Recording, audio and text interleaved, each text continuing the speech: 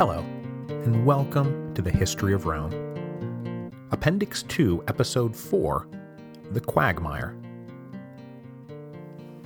Last time, we talked about Viriatus's long war against the Romans in further Spain, a long war that ended with Viriatus's assassination in 139 and then the surrender of the Lusitanians a year later. Well, remember, along the way, specifically over the winter of 144-143, Viriatus successfully convinced the Arevaci, the Belli, and the Titi to go back into revolt themselves, hopefully starting as many fires in the fiery war as possible so that the Romans would not be able to put them all out. And for quite a while it looked like this may be the case. Viriatus held out for almost 5 more years, while the Celtiberian tribes of nearer Spain caused the Romans all kinds of heartburn long after Viriatus died. Now, the frustrating course of these conflicts in nearer Spain contributed mightily to domestic political fights back in Rome, as the Romans dealt with inadequate leaders hauling overburdened citizens off to fight in a profitless war without end. By the end of this episode, we will be arriving at the critical year of 133 BC, when those domestic confrontations blew up into a full-blown crisis, kickstarting the beginning of the end of the Roman Republic. When the Celtiberian tribes went back into revolt, the Senate dispatched the newly elected consul Quintus Caecilius Metellus Macedonicus to deal with it. And I want to talk just for a second about Macedonicus, because he is a pretty important figure. He actually made a cameo in the prologue of The Storm Before the Storm, because as a praetor in 147 BC, he was stationed in Macedonia when the Macedonians took one last shot at tossing out the Romans. That bid failed because Macedonicus beat them easily, and that earned him the cognomen Macedonicus. After this victory, he had been ready to move south into Greece to take credit for also defeating the rebellious Achaean League, but he was supplanted by the consul Lucius Mummius, who we last saw earning a questionable triumph for his campaign in further Spain. But Macedonicus had already secured his reputation, and he was elected consul for 143, and was then shipped off to nearer Spain to subdue the Celtiberians. When Macedonicus arrived, he moved first against the Arevaci, and apparently had no trouble defeating them. But he failed to find success against 2 Celtiberian cities in particular. First, Termantia, but second, and far more important, Numantia. And indeed, the resistance of the Numantines would define this phase of fighting in nearer Spain, and it's why we call the whole conflict that is just now getting going the Numantine War. Numantia was protected by 2 rivers, steep ravines, and dense woods, and it had only one good road coming in and out, which the Numantines pretty successfully barricaded. Though the city was not very large, and there were only about 8,000 dedicated defenders, those defenders were considered the best fighters in the whole province, and they would spend the next decade, that's right, decade, running circles around the legions. Macedonicus himself certainly had no luck trying to crack Numantia. He continued his command in nearer Spain in 142, but was unable to do anything more than stop the rebellion from spreading. So Metellus was called home to celebrate what victories he had achieved, and he rejoined the chaotic milieu of senatorial politics in 141.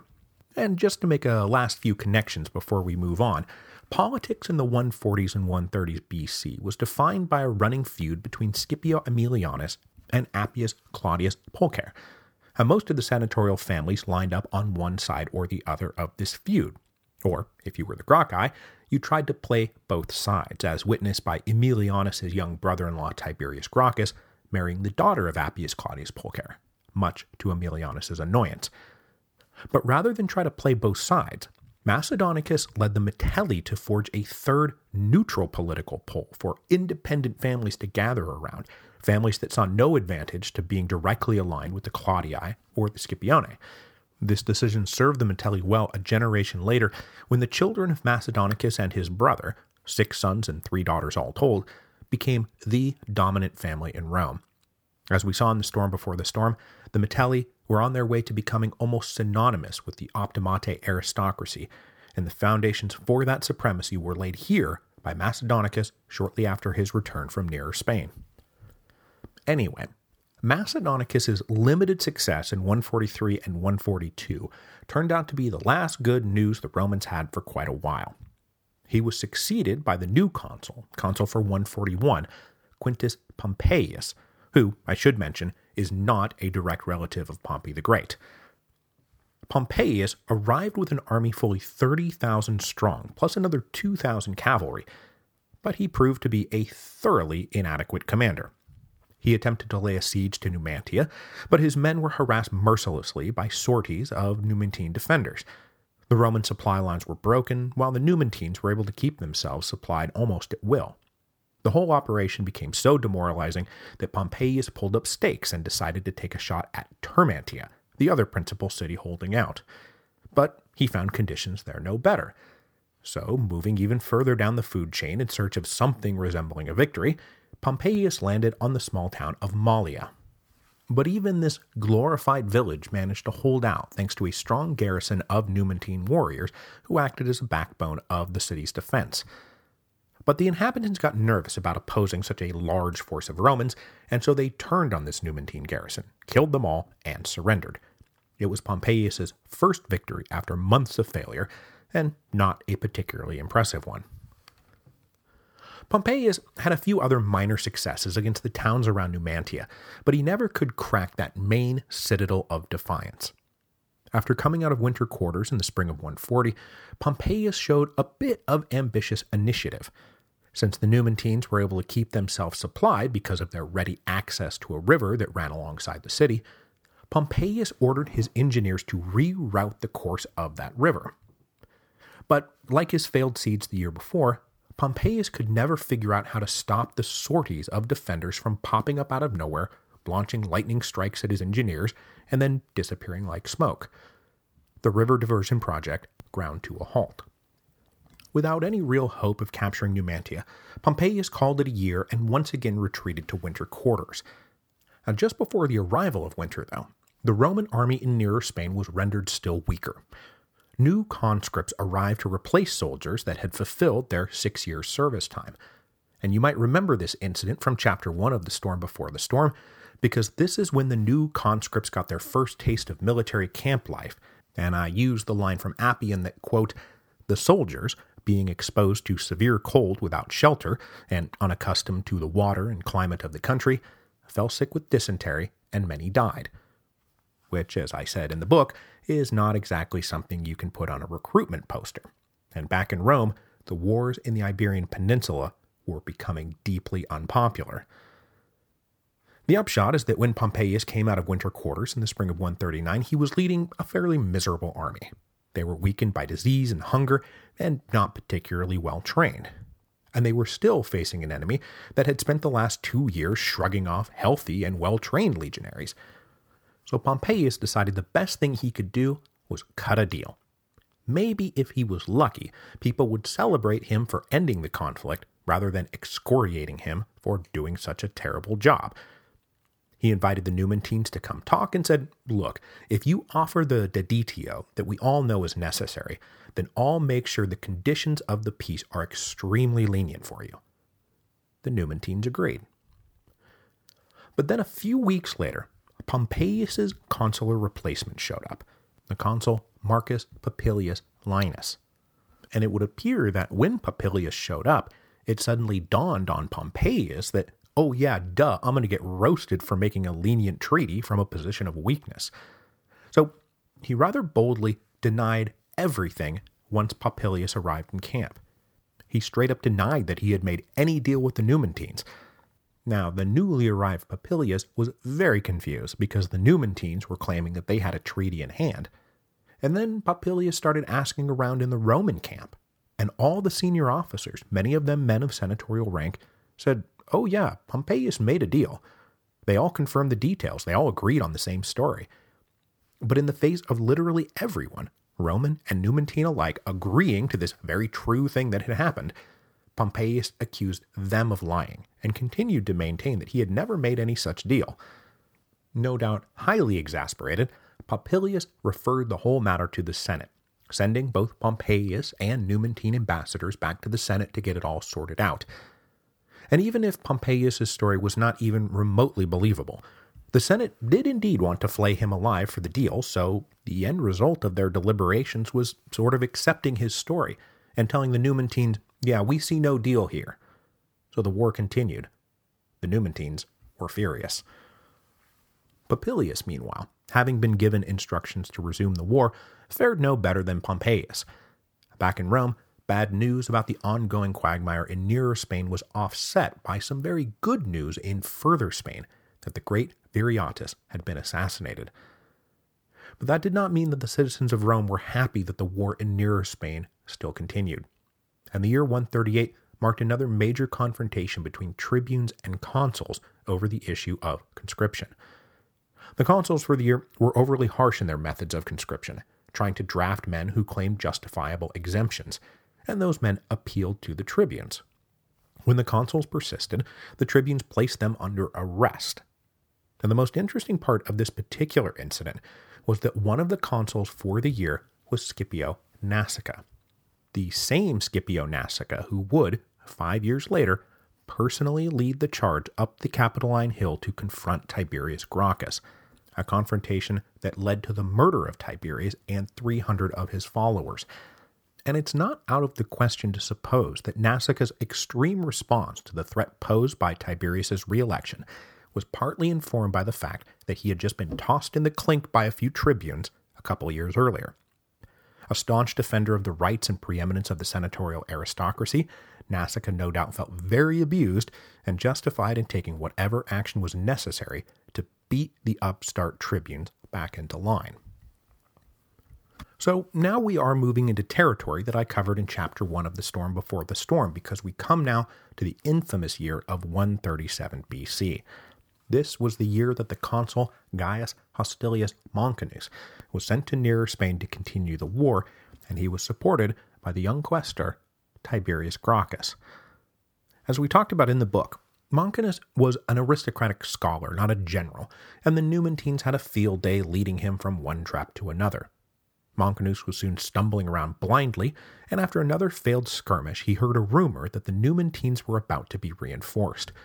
So, in the dark, he ordered his army to start looking for a particular spot out in the woods that had been previously used as a campsite by the Romans.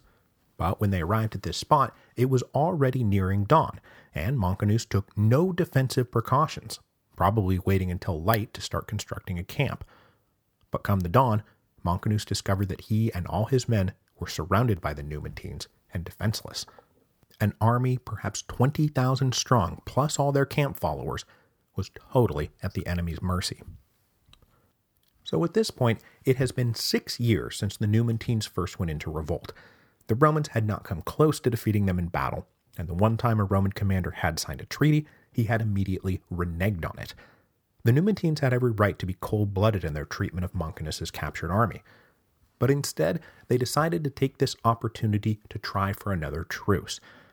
They had heard that in the ranks of this Roman army was Tiberius Gracchus, son of the Tiberius Gracchus who had brokered an honest peace 40 years earlier. The name Gracchus was still well known among the Numantines, as it was the name of practically the last Roman they had ever encountered. The Numantine leaders said, "We will talk to young Gracchus, and young Gracchus only." So off Tiberius went with the fate of at least 20,000 lives in his hand. He soon emerged and reported that the Numantines would let the Romans go if they were allowed to keep all the Roman baggage as plunder. And this seemed like a no-brainer. Sure, it would be humiliating, but how do you weigh a pile of stuff against 20,000 lives? You don't. So, Montanus agreed to the deal, and the Numantines let the Romans go. Now, the epilogue to this story, an epilogue that did not make it into the storm before the storm, was that in the baggage that the Romans abandoned was Tiberius's ledgers that he had maintained as quaestor. Not wanting to lose this official record of his conduct, Tiberius turned around and went back to request the Numantines retrieve the books for him. But if he was hoping to avoid accusations of bribery or mismanagement, the decision to turn around and go back to Numantia only made things worse. Eager to maintain their friendly relationship with Tiberius Gracchus, son of Tiberius Gracchus, the Numantines gave him the books. They treated him to a fine meal, and then offered him some lovely parting gifts. When Tiberius returned to Rome, this trip back to Numantia only increased the suspicion that he had been in corrupt cahoots with the Numantines. His general Montanus, meanwhile, was stripped of his command and ordered to present himself to the Senate to account for his absolutely disgraceful campaign. his consular colleague for the year, a guy named Marcus Aemilius Lepidus Porcina, was sent to replace him.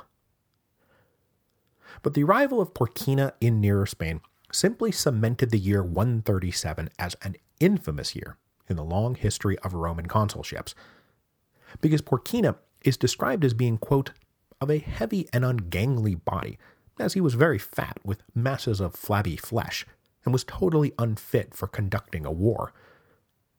Porcina did not have the self-awareness to know that he was totally unfit for commanding a war, and not wanting to tangle with the Numantines, but still wanting to earn himself a triumph, Porcina spuriously accused a neighboring allied tribe of supplying the Numantines, and he attacked them, even though they had almost certainly just been minding their own business. A short while later, a delegation of senators from Rome showed up, and they were shocked at Porcina's aggression. The legions had been getting kicked around by the Numantines, and the Numantines alone for years now, and here Porcina was expanding the war on a whole new front. But Porcina told them, "Don't worry, I've got it, it's going to be great." But boy did he ever not have it, and boy was it ever not great. In the spring of 136, Porcina launched an assault on their principal city of Pallantia, and when he failed to take it by storm, he slipped back into a sedentary siege. And as he sat outside the city, his supply lines were cut off, and he started having trouble feeding his men and horses. It took a while, but his officers finally convinced Porcina that they needed to retreat. This wasn't going to work. But even then, the retreat was bungled. Porcina gave a surprise order in the middle of the night to fall back, an order that was so surprising and so hastily delivered that the legionaries were forced to abandon their sick and wounded, which I can assure you did not go over well with the men. When news of this unforced screw-up got back to Rome, the Senate stripped Porcina of his proconsulship and ordered him back to Rome. So yes, both consuls for 137 BC, Montanus and Porcina, wound up stripped of their offices. Which, I mean, it's rare enough for any single consul at any time to be stripped of his office. But both in the same year, 137, an ignominious year for Roman consuls. When Porcina returned to Rome in disgrace, his only consolation was that Montanus was still drawing the lion's share of the Senate's anger. They were still debating what to do with him, and finally decided that to firmly repudiate the truce that Montanus had signed, that they would deposit him, naked and in chains, at the gates of Numantia. Basically, they would be saying to the Numantines, "This is the guy you signed the deal with, and we disown him completely." So that's what they did. Montanus had already been stripped of his command and his consulship, and now he was additionally stripped of his citizenship. He was taken back to Nearer Spain, and deposited naked and in chains at the gates of Numantia. But if you read The Storm Before the Storm, you know how the Numantines reacted to this. They rejected the Senate's attempt to blame it all on Montanus, and said that the blood of one man cannot atone for the perfidy of an entire people. And they kind of had a point. After the Montanus affair, 2 more years passed, so all of 136 and all of 135, without any resolution to the war against the Numantines. There were still only like 8,000 of them defending the city, and yet somehow they were managing to thumb their noses at the Senate and the people of Rome. I mean, we are now coming up on the 10th anniversary of their revolt, and it had been nothing but humiliation for the Romans. Sensing that at least some of this may have had something to do with the fact that every commander they had sent to Nearer Spain since Macedonicus was kind of an idiot, the people of Rome decided they needed a leader they could really trust to finish the job. And as had happened when the siege of Carthage had gotten bogged down a decade earlier, the people of Rome turned to Scipio Aemilianus. So we are now passing into events that I covered in Chapter 2 of The Storm Before the Storm. The assembly passed a law exempting Aemilianus from the prohibition on serving multiple consulships, and they elected him consul for 134. Aemilianus then took with him a fairly large party of friends and supporters, including young Gaius Gracchus and also young Gaius Marius. But the absence of Aemilianus and most of his allies from Rome led his great political rival, Appius Claudius Pulcher, to send Tiberius Gracchus, still recovering from the Montanus affair, to present the Lex Agraria to the popular assembly. But we are here to keep the focus on Hispania. Aemilianus arrived in the province and found the legions in absolutely dismal shape. The siege of Numantia was being maintained in name only. Mostly, the Roman camps had descended into demoralized debauchery. Civilians, camp followers, peddlers, women of questionable virtue, they all made themselves at home.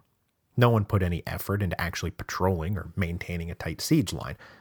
And you get the sense that they considered this whole operation to be a miserable hole that an ill-fated legionary must sit in until he was allowed to return home.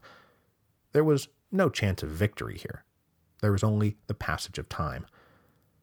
But Aemilianus was determined to bring victory, to bring a victory that no one believed possible, and so he cracked the whip as hard and fast as he could. Initially going around in a black cloak of mourning, which was meant to signify the death of Roman courage and honor, he expelled all the camp followers and imposed a strict regimen of calisthenics, forced marches, and rigorous patrols. He drilled the men back into shape and forced them to shake off the sloth that they had succumbed to. And Aemilianus was himself disciplined enough that when the Numantines realized they were maybe dealing with a higher class of commander and tried to force him into a battle, Aemilianus refused to take the bait. He would not fight until his men were ready. Besides, he wasn't even necessarily here to fight a pitched battle out in the field. He was here to strangle and crush the city of Numantia. So the arrival of Aemilianus turned out to be a fatal turn of events for the Numantines. Up until now, they had been able to keep themselves resupplied more or less at will, but the increased vigor of Aemilianus's legions left them cut off, isolated, and now slowly starving to death. As Aemilianus tightened the noose around Numantia, he made exemplary shows of force against Numantia's neighbors, so that even when a few Numantines managed to slip out of the city and beg for help, they were rejected. No one wanted to be in Aemilianus's crosshairs. And over the winter of 134-133, Aemilianus called up every name in his massive Rolodex and asked them for further reinforcements, and this included, famously, a company of archers and slingers who would be provided by Aemilianus's old friend King Micipsa of Numidia, an auxiliary force that would be led by Prince Jugurtha. Aemilianus also demanded that neighboring tribes provide auxiliary forces or prove themselves to be in cahoots with the Numantines, and by the spring of 133, Aemilianus commanded fully 60,000 men. But even still, he did not launch some reckless attack. Instead, he ordered massive siege works to be built to close the noose tighter and tighter. It really was just a matter of time, and the Numantines knew it. The dwindling and starving inhabitants made one attempt to fight their way out, but after they were pretty easily repulsed and driven back into the city, defeat hung in the air. So after this, envoys came out to meet with Aemilianus and ask about terms of surrender. His terms were simple: total and complete surrender. These envoys were like, well, it's probably better than nothing. But when they went back inside to report the terms of surrender, a paranoid panic took hold of the population, a panic that these guys had cut a secret deal to save themselves while selling everybody else out. So in a sort of a craze, they attacked the envoys and killed them all. But the envoys had cut no secret deal, and it did not take long for everyone to return to their senses and recognize that the only way out was unconditional surrender. So those left inside signaled that they would give up to the Romans in the morning. But even then, many refused to fall into Roman hands after all these years of fighting. Instead, they spent the night killing themselves in a mass murder-suicide pact that also saw most of them set fire to their property. In the morning, only a handful of emaciated stragglers shuffled out of a burning city, dazed, but for whatever reason, unwilling to kill themselves. But they were still unsure if they would live through this, because Aemilianus ordered them surrounded, and the story of Galba's massacre in Lusitania years earlier had circulated widely through the Iberian Peninsula. But Aemilianus was not Galba, and he did not massacre the survivors of Numantia, though he did enslave them all and planned to parade them at his inevitable triumph. Then he ordered Numantia razed to the ground. After 10 years of fairly remarkable defiance, Numantia was no more. And as I said in The Storm Before the Storm, Numantia was added to the list of conquered cities, along with Carthage and Corinth, that stood as violent proof that the Romans were now fully embracing their role as the permanent masters of the Mediterranean. So, that is not just the end of the Numantine War. It is also the end of this long stage of fiery wars in Hispania that had begun back with the uprisings of 153. The almost 20 years of continuous conflict was unpopular with practically everyone on both sides, and had contributed mightily to new forms of political conflict in Rome. It brought back the self-confident and independent tribunes. It made the Senate and consuls the object of ridicule rather than awe. And the long service abroad played a role in the land and manpower crisis that was now crippling the Roman lower classes. All of which combined to launch the Gracchan Revolution, just as the wars in Hispania were finally drawing to a close. So the conflicts on the Iberian Peninsula were pretty important to the history of Rome, and I'm very gratified to have plugged this gaping hole in the original narrative of the History of Rome podcast. But we are not done quite yet. There is one more episode left in Appendix 2. Because while everything we've talked about so far would have fit into the prologue of The Storm Before the Storm, no series on Roman conflicts in Hispania would be complete unless I included a story that would have fit into the epilogue of The Storm Before the Storm, the life and times of Quintus Sertorius.